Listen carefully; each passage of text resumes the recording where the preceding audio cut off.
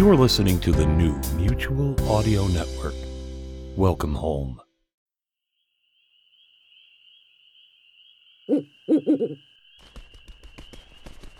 Is this transmission getting through? Professor Marlins, I think we're connected. Thanks, Jim. Hi, everyone.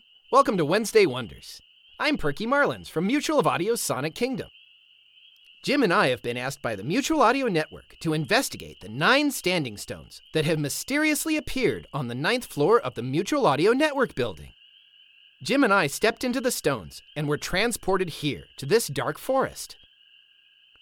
We're pretty sure that we're not in the same reality anymore, as there seem to be 3 moons in the sky. At least we have lots of light. That's right, Jim.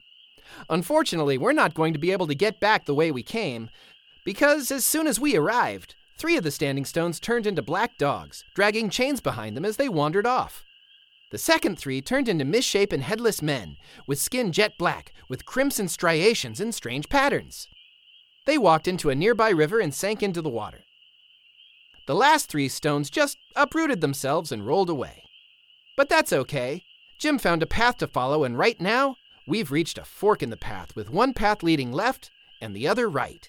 Professor Marlins, there's a wooden sign here, and I think it's inscribed with the Audio Walker cipher of the 5th Shadow Sonic Plane. Really? Let me see.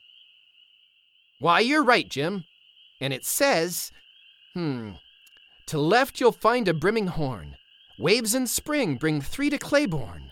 But more than that you have to know, go to the right and meet your woe.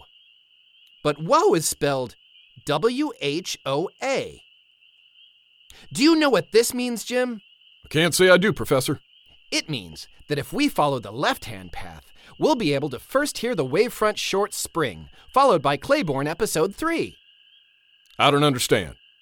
Well, the Wavefront Anthology series is a science fiction collection that explores futuristic societies, dystopic nightmares, technological travesties, and bleak tomorrows. And in the audio play Spring, there's a nightmarish future where water is a terribly rare commodity, and just as precious as family. And in Claiborne, as attentive listeners have already discovered, Thompson is an American holidaying in New Zealand after his breakup nearly led to a breakdown. He receives a message from his employer, multinational communication giant Kessler Industries, and there's a problem at their satellite station up in the far north of New Zealand.